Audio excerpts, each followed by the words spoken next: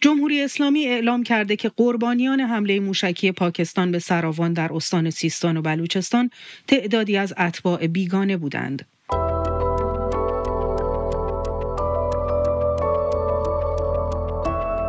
سلام، من بیتا آذری با برنامه دیدگاه همراه شما هستم.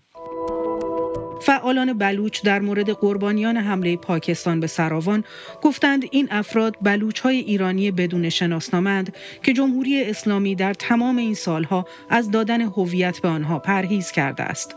حتی رسول خادم قهرمان کشتی نیز درباره کشته شدن حمله موشکی پاکستان به سراوان گفته کودکان بی‌شناسنامه بلوچ در زنده بودن که هیچ، در مردن هم به حساب نمی آیند. خادم در سالهای اخیر در سیستان و بلوچستان حضور پررنگی داشته و برای تهیه سرپناه و اقلام ابتدایی زندگی به مردم این مناطق کمک کرده است. تداوم اعمال سیاست نادیده گرفتن حقوق اولیه شهروندان بلوچ چه تبعاتی داشته و چه پیامدهای فرهنگی برای کل جامعه ایران دارد؟ در دیدگاه برای بررسی این پرسش‌ها با آسیه امینی، تحلیلگر مسائل اجتماعی از نروژ همراه می‌شویم و می‌پرسیم بیگانه قلمداد کردن قربانیان حمله پاکستان به ایران از سوی جمهوری اسلامی چه معنایی دارد؟ خانم امینی، در نخستین واکنش‌های حکومت ایران به کشته شدن غیر نظامی‌ها و از جمله کودکان در حمله پاکستان، مقام‌های جمهوری اسلامی بر غیر ایرانی بودن کشته شده‌ها تاکید کردند. این تاکید بر غیر ایرانی بودن فکر می‌کنید به چه هدفی مطرح میشه؟ درود به شما و همه شنونده های این برنامه. بله، متاسفانه این در واقع در اخبار مختلف و از زبان افراد مختلف این کشته شدن اتباع خارجی در اقدامی که دو کشور ایران و پاکستان، اول ایران و بعد پاکستان انجام دادن ذکر شده و در واقع به نظر من اهداف مختلفی رو دنبال میکنه. اولا اینکه شما میدونید دارید به خاک یک کشور دیگه تجاوز میکنید و این میتونه برای مردم شما هزینه‌های سنگین داشته باشه، اما خبر رو و موضوع رو منحرف میکنید به جهت اینکه به اون جهتی که اعلام بکنید که این خسارت به مردم خودمون وارد نشده، به مردم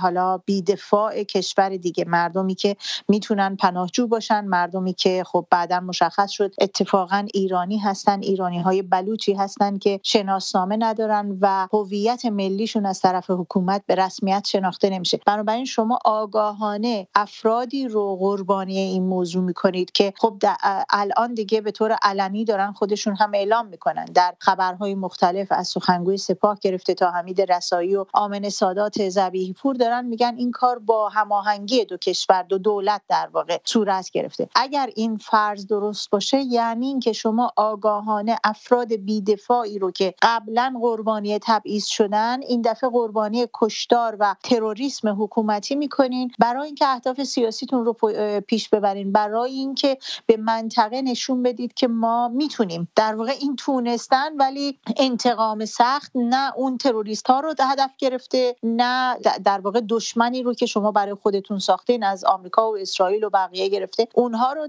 تحت هدف قرار داده و نه هیچ دشمن دیگری رو. شما مردم بی‌دفاع رو هدف باز هم مردم بی‌دفاع رو هدف انتقام سختتون قرار میدین که کسانی که حتی متاسفانه ممکنه همدردی ملی برای اونها برانگیخته نشه. یعنی این پیش‌فرض شماست. سوالی که پیش میاد اینجا خانم امینی اینه که آیا واقعاً ایرانی یا غیر ایرانی بودن یک انسان در نگاه سیاسی و ایدئولوژیک جمهوری اسلامی اهمیتی داره؟ ببینید، در نگاه ایدئولوژیک که آرزوی جمهوری اسلامی ساختن اون امت اسلامی بوده، بنابراین قاعدتاً نباید این تفاوت وجود داشته باشه.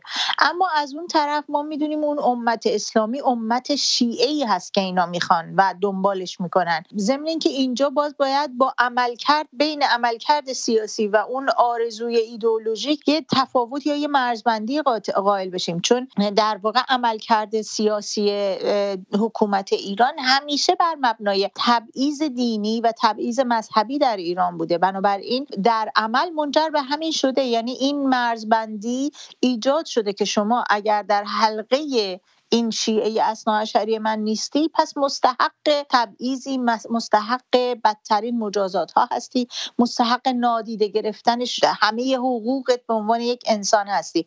اما در کنار، چون شما به مسئله ایدئولوژی سیاسی حکومت اشاره کردین، من یه تبصره‌ام بهش بزنم که متاسفانه حکومت از حتی احساسات ملی‌گرایانه مردم هم سوء استفاده میکنه. یعنی فکر کنه با این پیش‌فرض که اگر بگه اینها ایرانی نیستن، پس اون همدردی ملی، اون همبستگی که باید در حمایت از اینا برای دادخواهی این کشته شده ها، برای دفاع از حقوقشون برانگیخته بشه، احتمالاً برانگیخته نمیشه. و خب متاسفانه باید بگیم دست کم بخشی از واقعیت همین هست. این پیش‌فرض بخشیش درسته.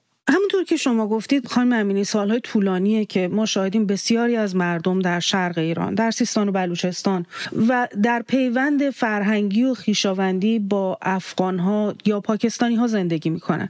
این افراد شناسنامه ندارن. پیامدهای چنین سیاستی برای مردمی که در این مناطق زندگی می‌کنن چیه؟ من قبلش این رو بگم خانم آذری که یکی از دردناکترین واقعا اتفاقها این هست که وقتی خبری با این میزان اهمیت پخش میشه و توجه عمومی میگیره، افکار عمومی نه فقط ایران، حتی دنیا و منطقه رو برمیانگیزه، خبرها بالا میاد.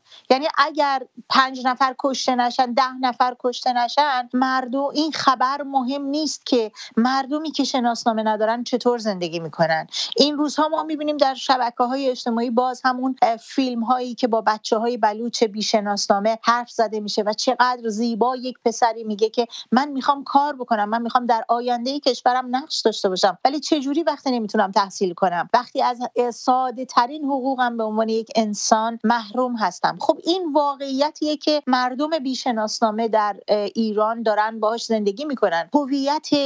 بخشی از هویت اونها به رسمیت شناخته نمیشه که هویت ملی هست، احساس وابستگی، احساس بودن در یک جمع بزرگ و داشتن حقوق مشترک با اونها هست. از طرف دیگه تبعات اقتصادی و اداری داره براشون. شما امروز به هر اداره‌ای که بخواید وارد بشین، دم در از شما میپرسن کارت شناساییت کو، این رو بذار اول گرو، بعد بتونی وارد اون ساختمون بشی، حالا چه برسه به وارد سازوکارهای اجتماعی و سیاسی و فرهنگی. بنابراین باید گفت که در واقع این انسان‌ها از ساده ترین حقوقشون، امروز شما حتی برای نان گرفتن به کارت نان نیاز دارین، یعنی پایه‌ای ترین حقوق اقتصادیتون.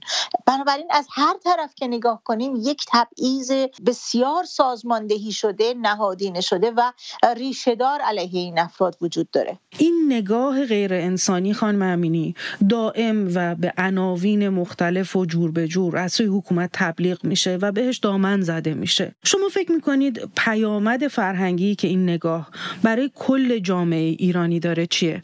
ببینید، ما متاسفانه باید بپذیریم که بسیاری از نهادهایی که در واقع در جامعه نقش پیشبرنده دارن، یعنی نهادهایی که میتونن فرهنگ یک جامعه رو به جلو سوق بدن. حالا این رو به جلو، منظورم رو به جلو برای جامعه انسانی هست. اگر یک زمانی بردهداری بخشی از فرهنگ جوامع بوده، امروز بردهداری مذمومه. اگر یک زمانی تحقیر جنسیتی بخشی از فرهنگ عمومی بوده، امروز در واقع دنیا داره روی این موضوع کار فرهنگی میکنه، کار آموزشی میکنه. دنیا داره به جوامعش، دنیا منظورم جوامعی هستن که سیستم دولتی، سیستم آموزشی، رسانه ها، بخش فرهنگساز و هنجارساز جامعه داره تلاش میکنه مردم رو یک قدم ببره جلو و این شکاف‌های اجتماعی رو کاهش بده. خب در ایران این اتفاق نه تنها نمیفته که تمام اون سیستم بر اون هست که جامعه به سمت عقب برگرده. یعنی ما داریم در مورد کشوری حرف میزنیم که برخلاف جریان روز دنیا داره حرکت میکنه، داره تلاش میکنه به عقب برگرده. متاسفانه باید گفت خب این مسئله تأثیرم میذاره. هر چقدر که بخشی از مردم ایران دارن واقعا مقاومت میکنن، مقاومت روزانه میکنن با آموزش دادن خودشون، با ارتباط گیری با جهان آزاد، جهان بدون سانسور، دارن تلاش میکنن که خودشون رو تقویت بکنن. اما این مسئله بسیار بسیار سخته، برای اینکه شما بدون برنامه‌ریزی ریشه‌دار حکومتی و رسانه‌ای و نهادهای فرهنگی امکان نداره بتونید این تغییر رو ایجاد بکنید. پیرو صحبتتون خانم امینی، از نظر شما رسانه‌ها از نظر فرهنگی و اجتماعی در بروز چنین شرایطی چه سهمی دارن؟ اول باید یه تبصره باز بزنیم که ما منظورمون از رسانه مستقله. خب واقعیت اینه که در ایران که رسانه مستقل وجود نداره. بخشی از رسانه‌ها ابزار تبلیغاتی همون نگاه سیاسی و ایدئولوژی حکومت ایران هستن که خب ازشون نه تنها انتظاری نمیره که اتفاقا همون جریان مخالف پیشرفت جامعه از طرف همونها داره اعمال میشه. بخش دیگری رسانه‌های نیمه مستقلی هستن که بدنه تحریریه‌شون داره تلاش میکنه آگاهی رسانی بکنه، داره تلاش میکنه ضد اون جریان سانسور و اون سرکوب فرهنگی خودش رو نجات بده، بتونه اطلاع رسانی بکنه که به نظر من حریف اون همه ابزار دیگه نمیشه. بخش دیگهش شبکه‌های اجتماعی و اون بازمانده قدرت مردم در رسانه‌های غیر رسمی هست که به نظرم شاید این روزها بیشترین نقش رو داره در تقابل با اون رسانه‌های جریان اصلی در ایران مثل صدا و سیما انجام میده، یا خبرگزاری‌هایی مثل خبرگزاری‌هایی که سپاه همه جا رو گرفته داره انجام میده برای اینکه بتونه مقاومت بکنه. ولی خب این زورآزمایی بسیار غیر منصفانه است، برای اینکه کفه اون طرف بسیار سنگینه برای بودجه و سرمایه‌ای که داره. ولی به نظر من شاید بشه گفت که مردم با خودآگاهی، با خودآموزی، با تلاش برای اینکه منکوب نشن از طرف این جریان بسیار سرکوبگر حکومتی و سیاسی، شاید مهمترین ابزار مقاومت هستن. یعنی اینکه خودشون یاد بگیرن، خودشون با جهان آزاد، با اون چیزی که درسته، با راستی و درستی ارتباط برقرار کنن و پس بزنن این جریانی رو که داره تلاش میکنه تحجر رو در جامعه ایران حاکم بکنه. بسیار سپاسگزارم از شما آسیه امینی، تحلیلگر اجتماعی از تروندهیم، نروژ. از همراهی شما با این برنامه دیدگاه سپاسگزارم.